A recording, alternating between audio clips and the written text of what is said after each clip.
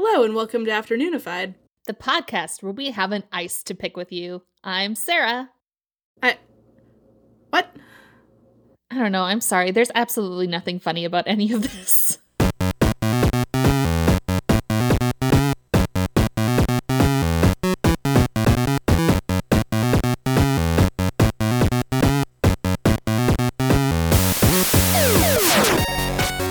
Well, that'll be good content for our comedy podcast. I should have known this, and this is why maybe I didn't do the episode like 3 months ago when I said I was going to do an episode on lobotomies. The episode is about lobotomies. Spoiler alert, it's in the title.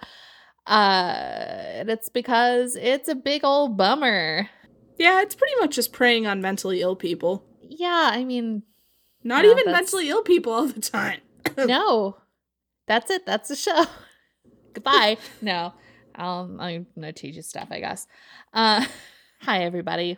Welcome to a very special Afternoonified. Forgotten how to do this. Okay.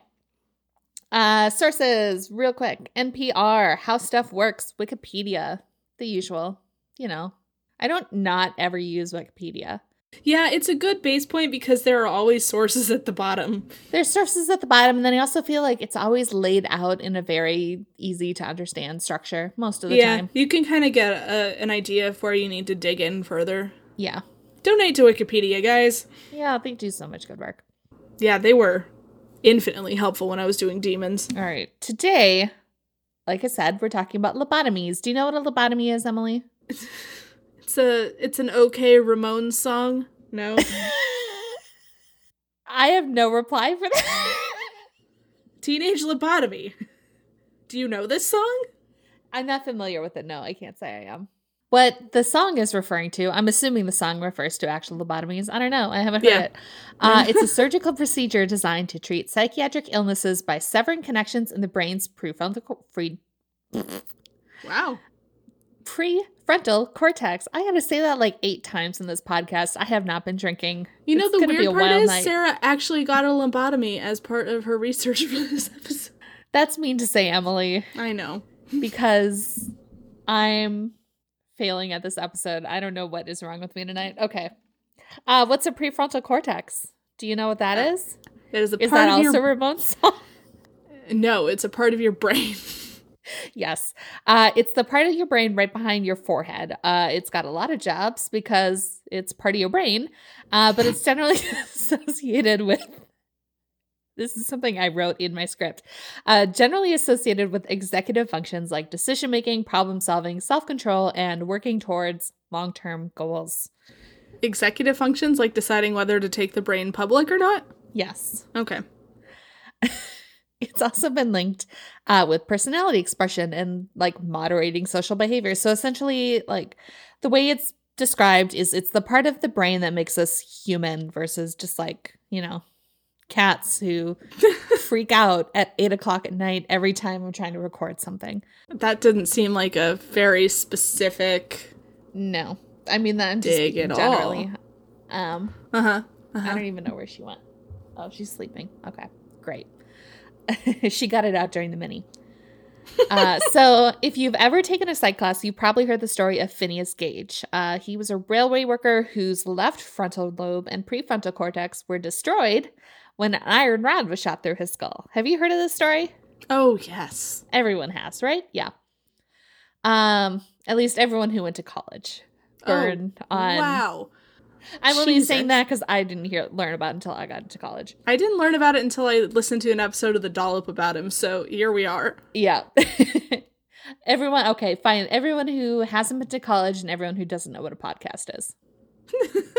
There we go. Problem solved. So no one who listens to this podcast, obviously. By some miracle, Gage survived the accident. What is with this episode? Can we start over? Nope. We're 6 minutes in, my dude. You gotta keep on trucking.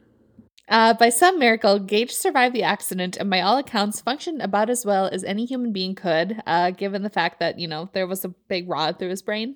They took it out, but you know what I mean. I'm glad they didn't just leave it. It was like 6 feet long or something. Like there's a picture of him holding it and it's, yeah, it He's was just big. Walking around like a character from 13 Ghosts. Yeah, pretty much. So he retained his speech and motor skills, even his memories, but according to his friends, he was, quote, no longer Gage. He'd become irritable and quick-tempered and impulsive, qualities you would expect from someone with a deficit in executive function. This is, of course, the part of the podcast where I tell you that some of his personality changes may have been exaggerated after the fact, but I'm using it to illustrate a point. And that point is, you can fuck with this part of the brain and it's not going to kill you, but you won't necessarily be the same person.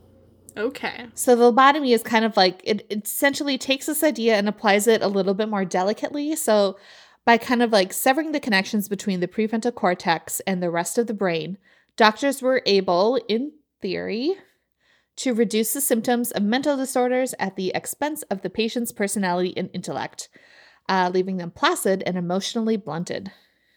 In theory. Sorry, I was just thinking about how it's like, it doesn't actually fix the problem. No. And I think we'll go into this later, but essentially, like, it was used to treat stuff like depression and bipolar and schizophrenia. But like schizophrenia, especially, like, just it isn't linked to that part of the brain. So it really does absolutely nothing for schizophrenia besides, you know, making the person real super chill all the time. Yeah. Which is not curing the disease by any means. But anyway. So to understand why we ever considered this acceptable, we need to take a trip back in time to the 1930s. Truly a great time for the field of mental health. Just kidding. It was terrible. Every horror movie you've ever seen about an asylum is this time period. Well, I mean, it could range anywhere between the late 1800s to the 1950s, but... Yeah, really any time in there, but... Really the peak was the 30s. 30s is when they started doing the real fun stuff. So mental hospitals of the early 20th century, they often suffered from severe overcrowding. Not new, but especially a problem in the 30s. By 1940, there were 1 million patients already in institutions, and the population was growing by 80% every year. Well, it's because anytime anybody didn't act exactly like people wanted them to, they sent them to an asylum. Right. And also it's the numbers only ever going to go up because there's no way to, the people who do actually have mental illness, like there's no way to treat them. Yeah. Like you're not going to make them better. So they're either, you're going to do something temporarily to kind of treat their symptoms, and then they go back into society and then have another mental break and get sent back. Because you're doing nothing for them, essentially. Yeah. You can't, it's not like a regular hospital when you come in and you give them one of their newfangled medicines like penicillin and their syphilis clears up and they can go home. Like, it doesn't work like that. Interesting choice of disease. Yeah, I got very specific on that one. I don't know. It's grim. I'm trying to make jokes. Syphilis is hilarious. Syphilis, the most hilarious of diseases. So this isn't to say that doctors and psychiatrists didn't try. They had often prescribed sedatives, or they did mind-body therapies like hot and cold baths. Others tried to literally shock patients out of their illness through insulin or electroconvulsive therapy. Yeah, like in the bell jar. Yeah. Which went great. Yeah, surprisingly, didn't actually make the patients any better. And most people suffering from severe mental illness would have to make frequent return trips to the hospital or ultimately spend their entire lives in an overcrowded and underfunded institution. So in comparison, lobotomies, it's a legitimate alternative. To what they had, I guess. Yeah. Even if only as a last resort. Lobotomize an unruly patient, and even if you didn't cure them, you could at least make them easier to, control and handle. And there's less violent outbursts. There's less just activity in general. Mm-hmm. So the first lobotomies, then known as leucotomies, I think is how you pronounce it, probably. Okay. They were performed in 1935 under the direction of a Portuguese neurologist named Antonio Egas Moniz. And here, for real, things are about to get really gross. Oh, good. So if you're not into unsettling descriptions of brain surgery, you can, this is your last chance to bail. Skip 30 seconds or... You can't. I'm talking to the other people. I'm being held hostage. You have no choice, Emily. So Moniz's initial method was to drill a hole into the side of a patient's skull and inject ethanol into the brain. destroying the connecting fibers of the prefrontal cortex. No thanks. Real Jeffrey Dahmer stuff happening here. Yeah. But, I mean, without, the actual death. The first operation was a success in that the patient survived. And Moniz declared her cured, despite the fact that she never left the mental hospital. Oh, Jesus Christ. But close enough, right? After the first 7 patients, Moniz tweaked his method a little bit. He lost the ethanol, replaced it with a surgical instrument he created and dubbed the leucotome, which is essentially, it's like a thin cylinder and it's got a retractable wire loop on one end. So you drill the holes, you kind of stick the little instrument through the hole, and then by like twisting and manipulating the wire, you create little lesions in the brain. And he just had to do enough of those. It was I don't really, like it. No. And it was however many he decided you needed. So he just kind of, totally winging it. I don't trust this guy. No, you shouldn't. He has a Nobel Prize, by the way. He shouldn't. No. They've tried to rescind it. And the Nobel Prize committee isn't having it, I guess. So between November 1935 and February 1936, Moniz and his team performed 20 leucotomies on patients suffering from depression, schizophrenia, and other illnesses. He published his results in March, reporting that 35% of his patients had improved, 35 had somewhat improved, and the remaining 30% were mostly unchanged. Keyword mostly. Mostly. Moniz did list a variety of complications, including but not limited to ocular effects like drooping eyelids, incontinence, diarrhea, apathy, lethargy, and disorientation. I don't know why the most upsetting thing you said was diarrhea. Like, I didn't know that was a thing that your brain could be in control of. I think it's just like similar to the incontinence. It's not that it's controlling the poop. It's just controlling your ability to hold it in. I guess. I don't really want to get into it. No, I didn't look for details, honestly. Moniz insisted all these side effects were transitionary and that all his patients would be fine, eventually. Sure. Like I said, he would eventually win a Nobel Prize for his efforts, nominated by the next guy we're going to talk about. Fun fact. And his surgical methods were rapidly adopted by clinicians around the world to treat schizophrenia, manic depression, and bipolar disorder. This brings us to Walter Freeman, Lobotomy Batman. Did you say lobotomy Batman? Yes. Oh, okay. We'll get into it. So the first prefrontal leucotomy in the United States was performed by a neurologist named Walter Freeman in 1936. He'd actually met Moniz at a Congress of Neurology in London the previous year and was apparently a big fan.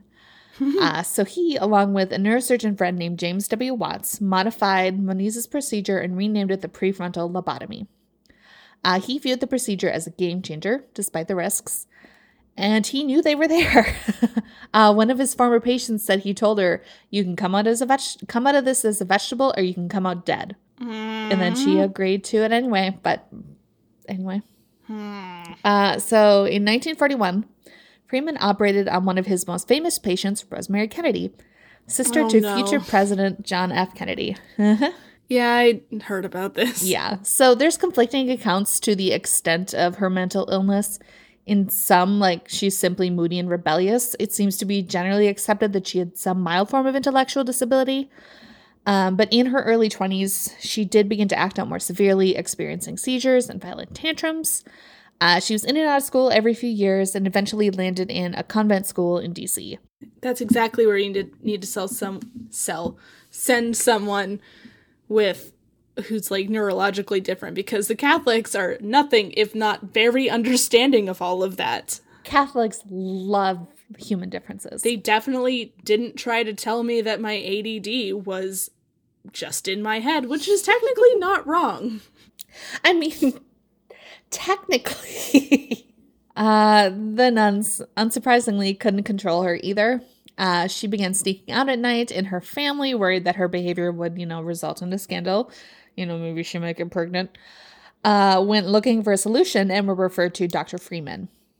Freeman performed the procedure at George Washington University Hospital, and he began it. It's going to get real bad again. I mean, this whole thing has been bad. There has never been a point where it's like, that sounds nice. So the story goes that he began the procedure while she was fully conscious. Oh, Fuck. And on a doctor's instructions, she was told to recite songs and stories. And as Freeman drilled into her head and started severing those connections in her brain, she became incoherent and eventually completely silent. I mean, I would assume from the pain, right? Like, I think I could never get a real answer on this. There's some anesthesia happening.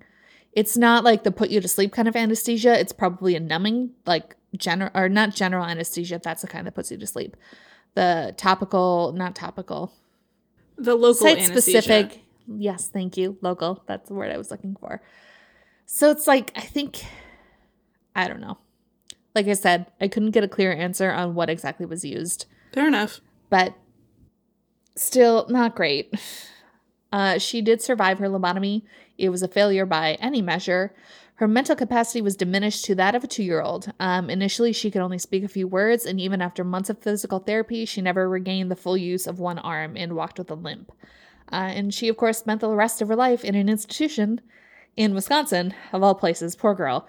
God damn it. Where it's like, this is exactly what you're trying to avoid. Having to go to Wisconsin? Yeah. Well, Wisconsin and, institutionalization, but mostly Wisconsin. Yeah. So did this experience deter Walter Freeman? Absolutely not. Why would it? He's an old white guy. He's just going to keep failing up. Yep. His biggest problem with the procedure was that it was too complicated. It required all this stuff, like qualified neurosurgeons and operating rooms and anesthesia. So what he wanted to do was make this treatment accessible to patients that needed it most, like those in understaffed and underfunded state institutions. So in some, it's terribly misguided, but it is like a noble sort of like, he doesn't want only rich people like the Kennedys to be getting lobotomies. He wants to be able to treat everybody. I guess. It's just very misplaced. He thinks it's helping, but it's not. It's just like, Yeah, God, there was NPR in one of their stories. They interviewed one of his sons, and his son is still like so proud of him. And I'm like, oh, but don't be. It's, yeah. I mean, the problem is that, like, with that time period is that, like, sure, there were people with, actual, like, mental illness, but then there were people who just had, like, neurological differences, but they seemed to think that they needed to fix them for some reason, instead of being like, oh, yeah, she's autistic, she thinks differently. Like, yeah.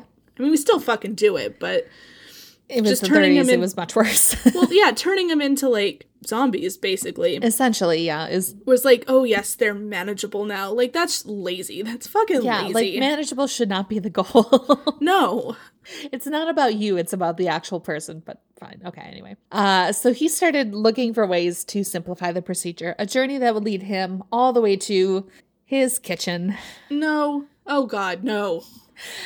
Inspired by an Italian psychiatrist who had accessed the frontal lobe through his patient's eye sockets, Freeman took an ice pick from his own kitchen and started practicing the technique, first on a grapefruit and then on cadavers. Because same thing. Yep. He dubbed his new procedure the transorbital lobotomy. Back in the day when people just had ice picks in the kitchen. That was the thing. Because he only got ice in a big block and had to literally chip off. Well, I mean, like back before... This would have been like Victorian times, but they used to just get that big block of ice and there was like a space in their like fridge unit. Yeah. That was basically just like the freezer where they would put the block of ice and then it would chill all of the other shit. Yeah. Very efficient. I'm saving that for my history of appliances episode. Okay. So warning again, if you're going to get all squicky about it, skip forward like 30 seconds. If you're going to be a little bitch about it. So using an instrument called an orbitoclast. Orbitoclast sounds right. Orbitoclast. So this was a long, thin instrument with a pointed end, not unlike an ice pick. Freeman would approach the frontal lobe through a patient's eye sockets rather than drilling holes into their skull. What I don't understand is how they got that in there without hurting the eye. Very all of the carefully. Bits. I've seen at least one picture of a patient like post and like his eyes are very much irritated. I think it's just like there is like yeah, but like there's space between, like you can push your eyeball down. Don't try it. Yeah, your eyeball is not attached to the sockets. There's room in between. It just feels like there's a lot of important bits in there. You would think it's the brain. It's the eyes and the brain. But the instrument would be placed under the eyelid and against the top of the eye socket. Freeman would then use a mallet, and he would drive the instrument through the bone and into the brain, about 2 inches into the frontal lobe. Well, this all sucks. From there, he'd pivot the instrument 40 degrees, so he'd kind of wiggle it around toward the nose at first, and then he'd bring it back, and then he'd mallet it another inch deeper. And then cha-cha real smooth? Yep. I'm like literally demonstrating this on my head. I wish you could see me right now. No one sees this except me. Then he would make another cut. He'd go outwards, then inwards at 28 degrees, and that would sever some of the fibrous matter connecting the cortex to the thalamus. And then he took it out and repeated it again with the other eye. Well, I hate all of that. It's bad. The whole procedure took about 10 minutes.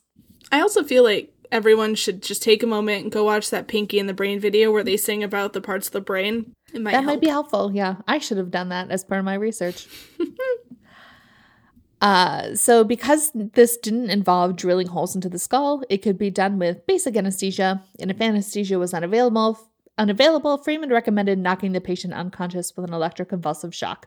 No! Like I said, it's literally every mental asylum in every horror movie you've ever seen. This is it. Yeah, I mean, it's basically the end of Grave Encounters. Yep. So he performed the first transorbital lobotomy on a woman named Ellen Ionesco in 1946. Ellen was described by her daughter as being violently suicidal before the procedure. Afterwards, she said there was nothing. It stopped immediately. It was just peace. Which is supposed to be optimistic. I don't know if it is. In time, her daughter says, she returned to the person she was before the onset of her depression. She might not have been as vivacious as she once had been, but her lobotomy had spared her from long-term institutionalization. We'll give this one to Dr. Freeman. Because, and that's the thing. It's not like there weren't success stories. That's part of the point, is it works a couple of times, and you're like, oh, this is perfect. Great. Let's do it on everybody. I just feel like they can't be super, specific with the part of the frontal whatever that they're targeting, because they're just kind of slipping it in there. You can't see it. You're doing it blind. Yeah. So on those patients, they may have hit a very specific part of the brain in a very specific case. Yeah. And there's no way to replicate it. Because you're, again, going blind. Yeah, you're going in blind. And everyone's brain is different. I mean, they're made up of the same bits for the most part, but. Yeah. And like I said, some quality of life was improved. Others, very mixed results. One woman named Anita McGee was lobotomized by Freeman in 1953 for postpartum depression. Yeah. Because, that has everything to do with the brain. God. And not it does, but part of it. But isn't hormones too play a big role in that? I believe so. I can't say for certain. Please don't quote me on this. I haven't researched. Probably shouldn't just be making shit up. I honestly don't know. God, this is why lithium exists. But her daughter says today that it ruined her life and left her mother, quote, there but not there. And she, of course, spent the rest of her life in an institution anyway. Ugh. Not that Freeman let any of this deter him. Traveling in a van. Probably should have. Traveling in a van that he actually referred to as the lobotomobile. Right. Freeman traveled to 55 psychiatric hospitals across the U.S., performing and teaching the transorbital lobotomy. During a two-week period in July 1952, he performed 228 transorbital lobotomies in the state of West Virginia for a state-sponsored lobotomy project dubbed Operation Ice Pick by the newspapers, who, of course, are very sensitive about all of this. Oh, definitely. Was it first episode of the second season of Lore about this? I know he's done one of his very, very early episodes. He talks about Danvers and covers some of this. Because I remember, in the show, there was a lady who was at the doctor, and, they were talking about the procedure and how it would be done, and then she... Now that I'm saying it's the first episode of the second season of Lore. Keep going. I watched it once and have not returned to it. I watched 2 episodes. It's fine. I got weirdly sexy. I don't know how else to describe it. Yeah, the second season is weird. Anyway, Freeman was a showman. He often invited the media and would frequently perform in front of an audience, which is exactly what you want for your brain surgeries. The thing that's really throwing me about this whole thing is that, and this is going to sound very both on brand and stupid, is that there's a scene in From Hell, which takes place in the late 1800s, where I'm pretty sure they lobotomize a lady, but they do it by, like, tapping something into her forehead, but, like, it had the same effect, which is why I'm always surprised when someone mentions that, like, lobotomy started in the 30s. Yeah, it's actually, like, a very limited time period. It started, like, the first one was in 1935. Well, and it also sounds like something that should have been happening way further back. Right, yeah. Yeah, they were mostly, the heyday was kind of like the 40s. I think I get into some stats in here in just a bit, but yeah. More recent than you would think or want. I just checked the From Hell Wikipedia page, and they do state that she was lobotomized, but again, it was in 1888, so I'm probably not the best timeline. From Hell isn't historically accurate? Shut up. Weird. It's accurate to the graphic novel it's based on. The graphic novel From Hell is not historically accurate. Bilbo Baggins did in fact commit the Jack the Ripper murders. Yes, it was Prince something. No, it was because of him. Right. It was his doctor. Yes. Case closed. Okay. Sorry, spoilers for a movie that came out in 2001. Well, that movie's old enough to drive. Oh no, please don't. Anyway, Freeman liked to shock his onlookers by performing, God.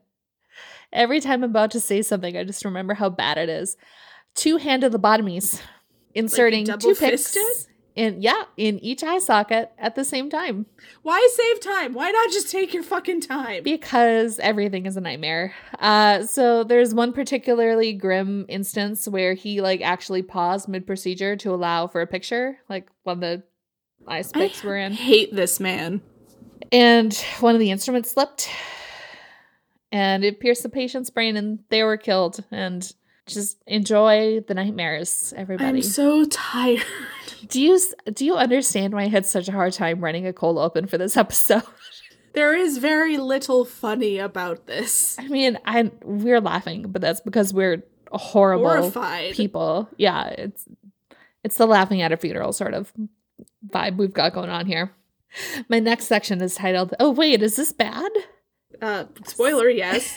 So, despite the mixed and frankly horrifying results, Freeman's procedure caught on, because of course it did. By 1949, 5,000 lobotomies were being performed annually, up from just 150 in 1945. Yeah, because again, it was about making life easier for the people around this person who just needed a couple of, like, adjustments with the way other people treated them. Altogether, there were 50,000 lobotomies performed in the United States, most of them between 1949 and 1952. Of those, 10,000 were transorbital lobotomies, and 2,500 of those were performed by Dr. Freeman himself. He was quite prolific. He should have gone to jail for malpractice. Right? But he's a white man, so.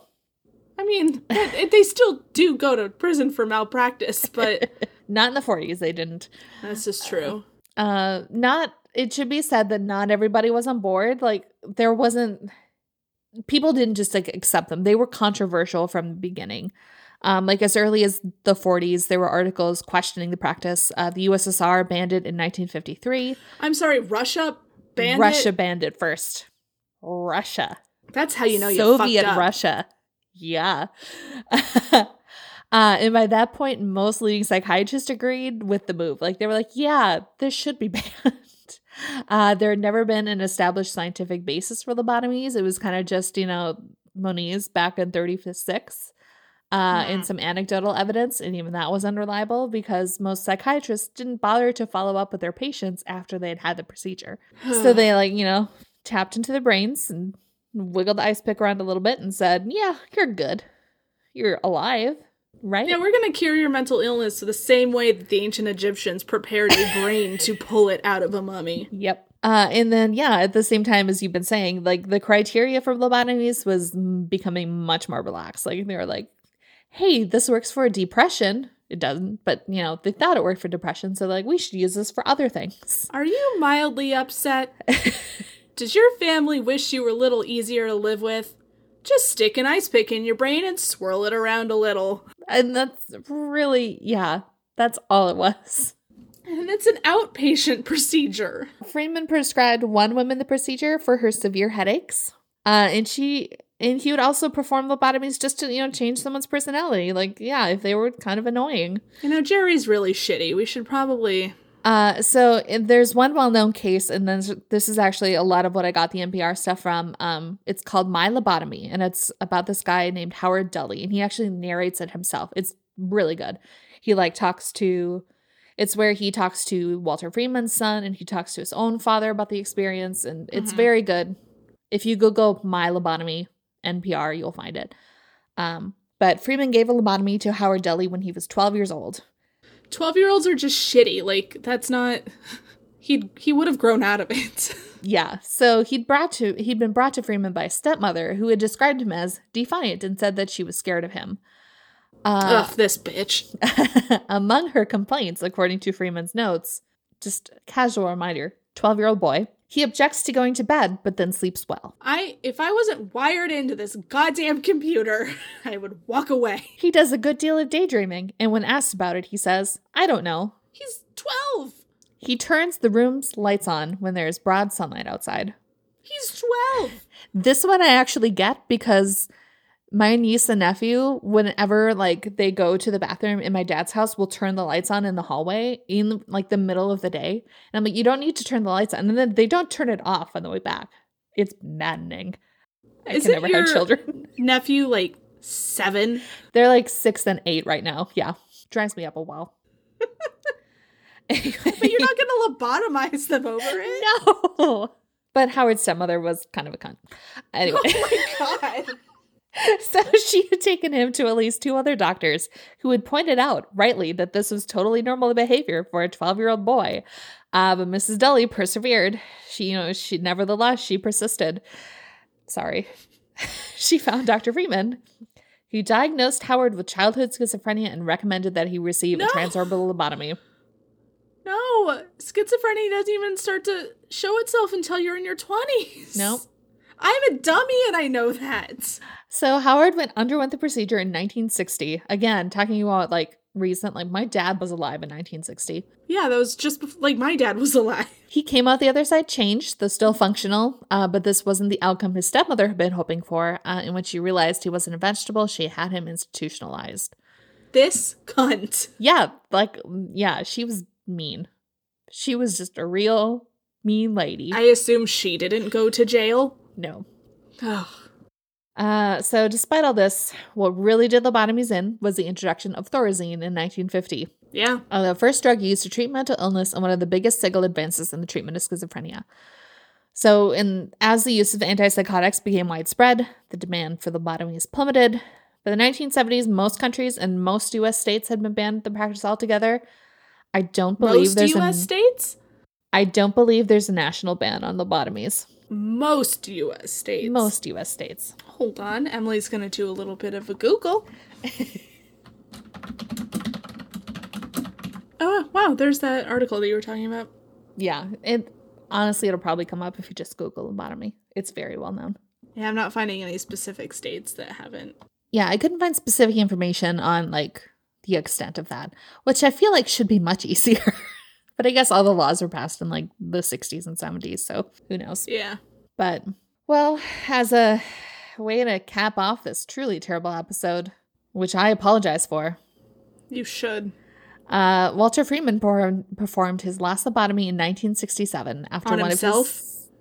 Unfortunately, no. After one of his patients, who he was operating on for the 3rd time, died of a brain hemorrhage. He was banned from operating, but he continued to defend the lobotomy until his death from cancer in 1972.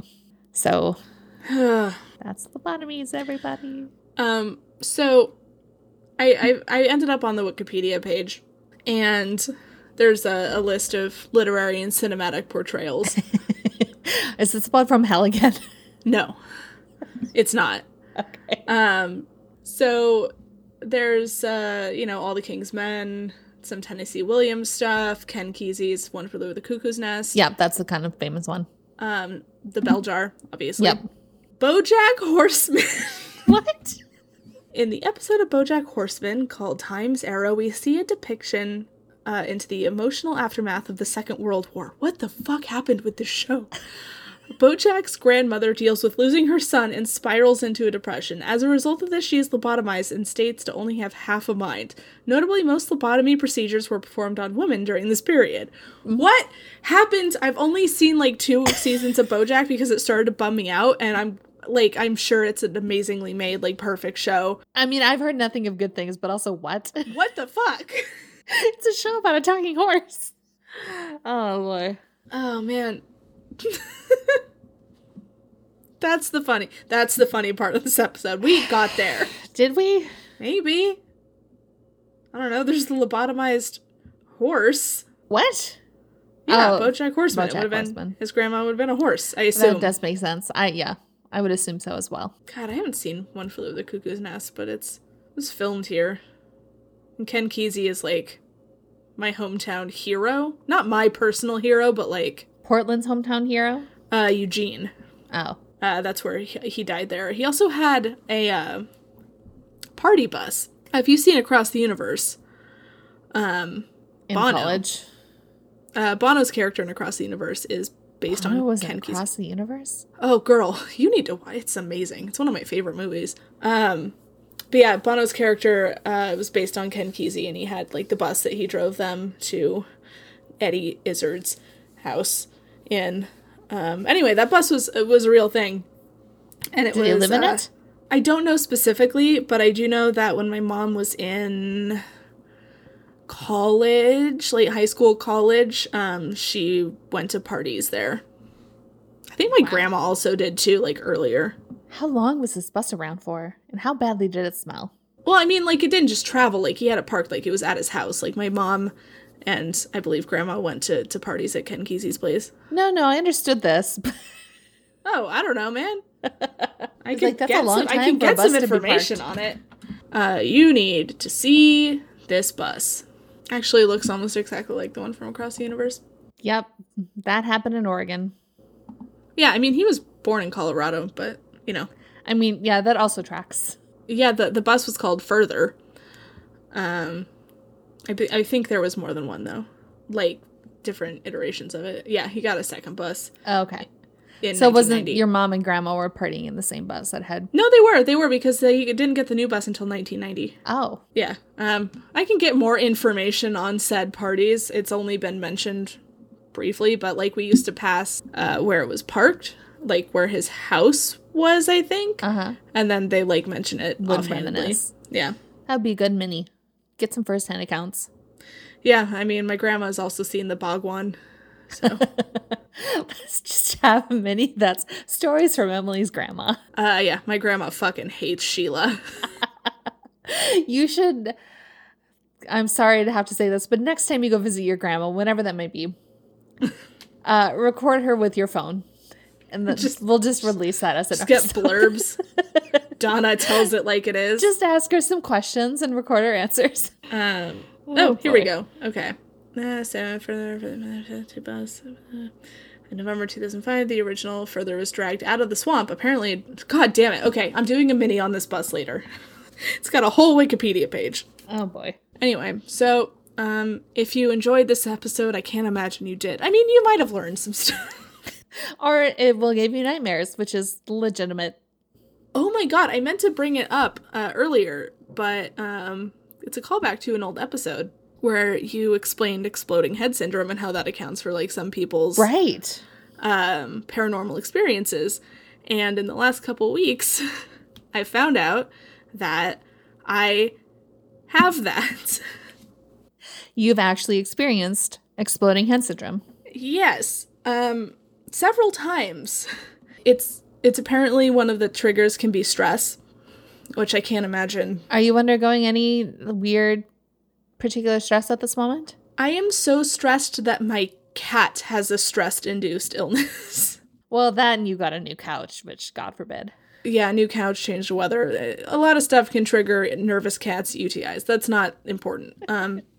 She's fine. But yeah, because, like, it had happened before, but, like, I didn't really register. I was like, maybe there was a loud flash and then a big noise. I don't know. But then the other night, I I remember being kind of awake, seeing a flash that I thought was coming from the window behind me, and then it sounded like an explosion. And according to Travis, I started screaming. What? That's horrifying. I mean, I would too. This was at like 3 a.m. Were you like awake, like kind of asleep, but you kind of like woke up in the middle of the night, sort of awake? Or were you like just like up for some reason? Because Travis said that he remembers hearing a loud noise that sounded kind of like a dumpster being like set down. So I think that noise kind of woke me up a little. And then, because exploding head syndrome happens mostly in that space between like being asleep and being awake. I did the episode on it. I can't remember what it was called. But then I think I was like kind of starting to wake up, and then it hit. And then I woke the rest of the way up screaming. Yeah. But like, Jesus. Travis was making sounds too, and I'm realizing now that it was him trying to get me to shut up. But I thought he was also freaking out. No, you had probably freaked him out. Yeah. Oh man. I wonder if like we had talked about, like, your brain will hear a noise, but if it's not prepared for it, it'll interpret it differently. If it like heard the dumpster noise that Travis heard, but because you were like in that weird like liminal space, like you just like your brain was like loud noise, boom. Yeah. Well, and usually my occurrences are also followed by like a flash of light that's not real, because it also happened again last night. So, oh no, this wasn't as big because I knew what it was. Right, and hopefully that helps a little bit. That's actually one of the things that's like recommended is like keeping in mind like this is a thing that happens. Yeah. But it's insane, and it's basically just your brain misfiring, and I really don't want a lobotomy, so. Well, luckily for you, I hope Oregon is one of those states that have banned it. Yeah, me too. I have a feeling it's like Alabama and Arkansas that haven't. Probably. And I mean, it's just like, they are performed in very limited numbers for very extreme cases, I think, these days. I'm sure it's more just that, like, there's no law on the books banning it. Yeah. More so than, like, they're down there in Alabama ice picking into your head. That's what they do with the gays. Can't tell me I'm wrong. Nope. Well. Anyway, this has been a big bummer from start to finish. If you've had a lobotomy and would like to talk about it, or you also suffer from exploding head syndrome, love to hear from you. We are on Twitter at Afternoonified, Instagram at Afternoonified, Facebook, facebook.com/GetAfternoonified, wasteland. It's part of the spiel, so I'm required to say it. GetAfternoonified.com is our website where you can listen to old episodes, you can buy merch, you can donate. What else? Is there new merch up? Did you get the sticker done? I haven't put the sticker up yet, but it will be up by the time this episode airs. Good. I'm going to do it right after we finish. So yeah, you can get our teleportation butt magic merch. In case that's something you want to display on your person. Yeah, Midge 2020, I assume, will be going away at the end of this year. I mean, we'll probably leave it up through the election. I don't see any reason not to. Yeah, we might have some new stuff up at some point. I don't know. You gotta buy the shit that's there, guys. Remember to rate, subscribe, review, all of that fun shit. And, yeah. Yeah. Goodbye. All right. Bye. I'm sorry. I'm deeply sorry. You gotta say the thing. I did. Oh, also, I love you.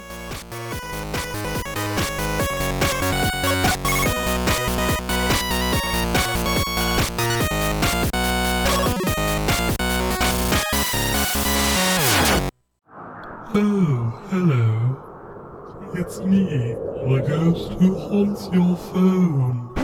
Just kidding, it's actually me, Avalon, the host of Boo Haha, which is a thing that I do, a podcast, if you will, that happens some weeks, not all. Don't wait up, it's fine, we'll call you. Shut up. Anyway, it's about ghosts and tangents, mostly tangents if I'm being entirely honest. So join me each and every week-ish as I gather the funniest people I know to a campfire that I build in my living room and then regale them with spooky tales of boogans and googas. Oh, also, it's a comedy podcast, if that wasn't clear from the vibe, you know. For more podcasts like the one you just listened to, go to SoBelowMedia.com. This is As Above, So Below.